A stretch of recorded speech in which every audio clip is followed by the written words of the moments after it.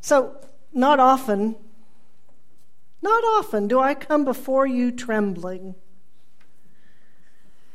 But I do today. The topic for this sermon for the whole month, in fact, is God. And I tremble because this word is a bugaboo.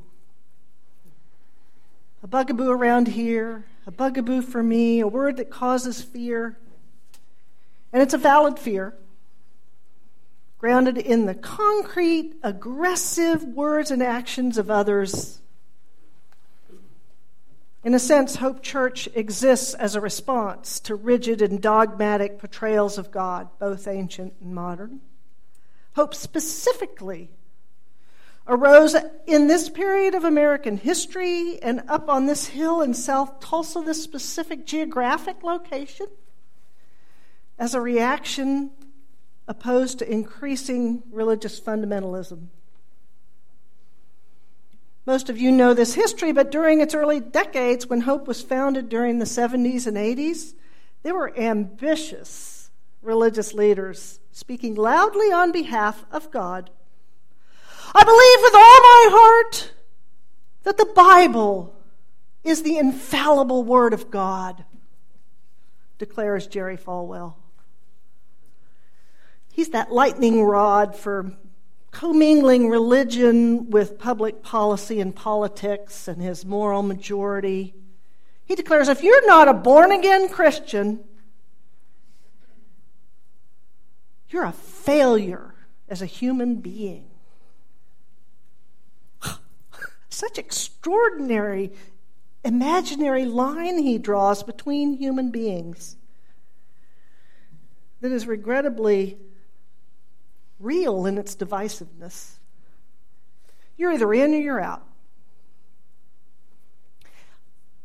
Hold on to this potency of imagination, because we're going to keep coming back to that. So here in Tulsa 50 years ago, similar ideas about God and the Bible and power were bubbling up, changing our landscape. Kenneth Hagin develops Rhema Bible College and ministry, and he preaches this prosperity and healing gospel, his word of faith theology, which claims that when the truly faithful ask, God rewards them, conveniently with financial gifts and lots of other wonderful things. His motto is, say it, do it, receive it, tell it. And Oral Roberts is doing the same thing, building his empire at the same time. And his apocryphal tale of God, how it works in his life, is pretty similar. He's a struggling part-time preacher in Oklahoma, hasn't managed to get his college degree. And one day, his Bible opens to the third epistle of John, and his eye catches verse 2, which reads, I wish above all things that thou mayest prosper, be in health, even as thy soul prospereth. He hadn't heard this verse before, and neither had his schoolteacher wife, Evelyn, though they both were PKs, preacher's kids. And Roberts decided immediately that it was all right to be rich. And the next day he buys a Buick. And sure enough, a month later when he's preaching in Enid, he cures a woman of the use of her hand that had been impaired for 38 years. So, you know, the prosperity gospel worked in the sense that it built tremendous empires. These men raised funds, they got wealthy, created a small army of converts and preachers spreading those same ideas today. So in a way, God does provide. Or their notion of God provides. Their ideas of God shape their destinies.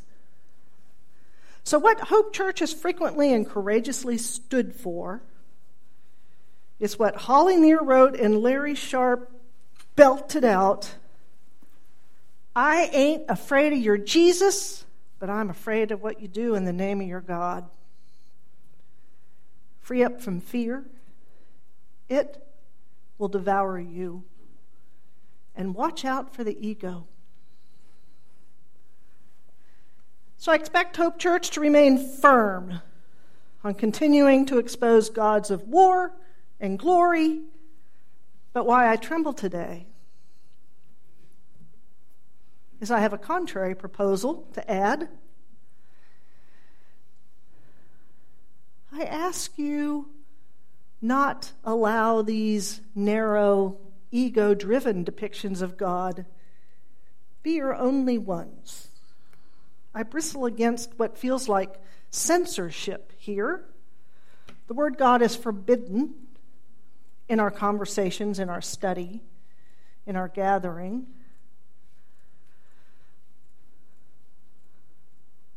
Those with an on-off switch when it comes to the word God and other religious terms are likely to hear that I'm asking this community to become religiously loopy and intellectually sloppy. Far from it. I'm asking you who are rationalists, who are scientifically minded, who absolutely reject any idea of God, to cease relying on a select source of data points. Cease using Roberts and Hagen's imagination as the only possibility. Cease dredging up the inadequate depictions of God from your past as the only possibilities. It is a logical fallacy to cherry pick your units of measurement. Indeed, much of the data points to terrible things done in the name of God, that damning list is so easy for us to make. We could go on and on. Prosperity gospel, God who bilks people of their money, the God who takes sides not only at football games but at wars, natural disasters, the God who sits with the school board members, inspiring their fear of knowledge and discovery. And the God who shames any child, any person, about their place in the world, their feelings, their skin color, their sexuality, or their infirmities. This terrible imagination is destructive, powerful, but those aren't the only human ideas about God at play in our world. So an honest seeker, a true scientist, a firm rationalist,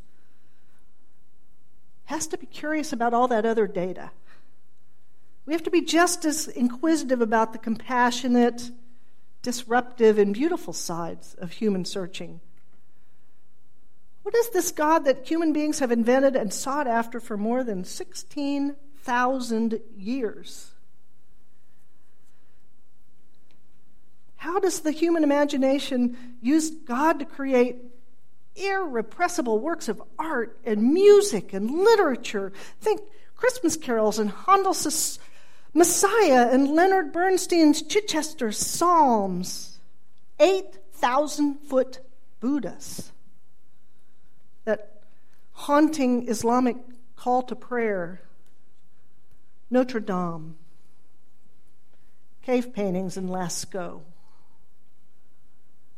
How does the human mind and heart use God as an idea to open previously invisible doors of fairness and justice and erasure of hunger and poverty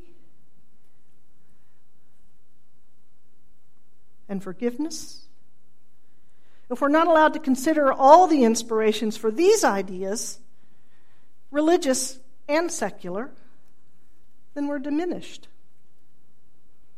Indeed, we aren't solely a church of humanists or atheists or Christians or Buddhists or Jews or Hindus. Instead, we agree to make room for intelligent nuance and examination. We agree to make room for experiments and failure. We commit to come together and learn from each other. And how can we have conversations of any depth if hope isn't a safe place to explore the complete history and breadth of human experience? including God, goddesses, gods. I tremble. This openness is difficult. This openness is difficult for me. During this past Thanksgiving, we played Taboo. You likely know the game. You're given a card with a word at the top, and then a whole list of words underneath you can't use to get your friends to guess the word at the top. So if it's a word like blue, you can't use color or sky or water or sad or cold. And then you see how many cards you can get through. So when the topic is ephemeral like blue, the game's at its most challenging. And I say having frank, honest conversations about matters of ultimate concern and mystery without being free to use the creative vocabulary of theology is like playing Taboo. God is at the top of the card, and included in the list below, I made a little card. I had fun making it. So below that card is goddess and spirituality and higher power, Jesus. So let me clarify. I'm not asking anyone to accept God, to become a theist, or to raise your arms in the air to draw down the Spirit. I am asking for us as a religious community of religious pilgrims to increase our tolerance, our curiosity, our sanctuary, and our imagination. I'm not saying God exists or is a being. I'm saying God is an inescapable product of human intelligence, human imagination, and worthy of our consideration. God is a rich idea. And it's not just the invention of the power-hungry, the deranged, the ignorant, the cruel. Fundamentalism in the guise of having all the answers, yet the only answer is atheism, is not free religious thought. I tremble when I see invisible lines drawn between human beings that are very real in their divisiveness. I'm afraid of what you do in the name of your atheism. We indulge in the logical fallacy of black and white thinking when we focus only on the extremes. Binary thinking about God as a symbol and censorship around ideas of the divine obscures honest discussions. At the moment, we mostly talk about theological pain, wounds, disgust, or doubts. And that's an incomplete conversation.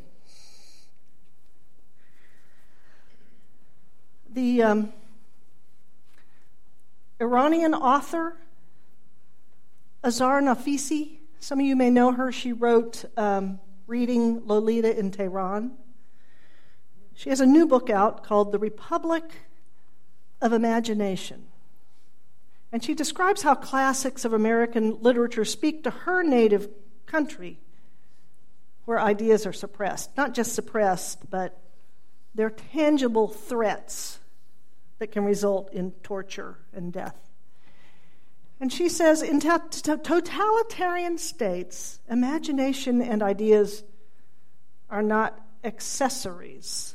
They are essential to the preservation of identity, to what makes human beings with a right to life, liberty, and the pursuit of happiness. And she makes an eloquent case that Americans have become complacent. In a democracy, the arts tend not to threaten the state or to exert such an urgency. From the moment Plato's philosopher king threw the poet out of his republic, we knew that imagination was dangerous to authority and that the alternative eye of the poet would always be deviant and unpredictable, always subverting authority and captivating souls.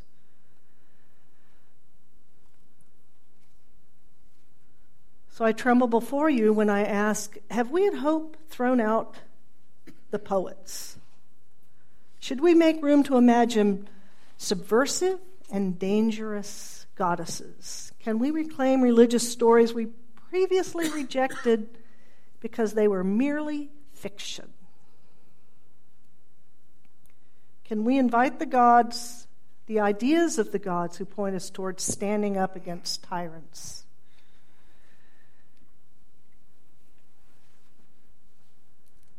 Today, as our nation struggles with the deadly human constructs of race and our subconscious fear of unfamiliar black males, we need every tool of the human psyche to dismantle our racist institutions. We need intelligence, compassion, as well as the imagination. Albert Einstein said, "I am enough of an artist to draw freely upon my imagination." Imagination is more important than knowledge. Knowledge is limited. Imagination encircles the world. Unquote. We could start small by reconsidering the colors of God. Lord Krishna's blue. Krishna means blue-black in Sanskrit. We've whitened the skin of Jesus and Buddha. We need the imagination that encircles the world. And our work as Unitarian Universalists is challenging because we have to welcome the imagination that subverts while always sifting out our dogma. We have hard work to do, and I tremble. May it be so. We give away our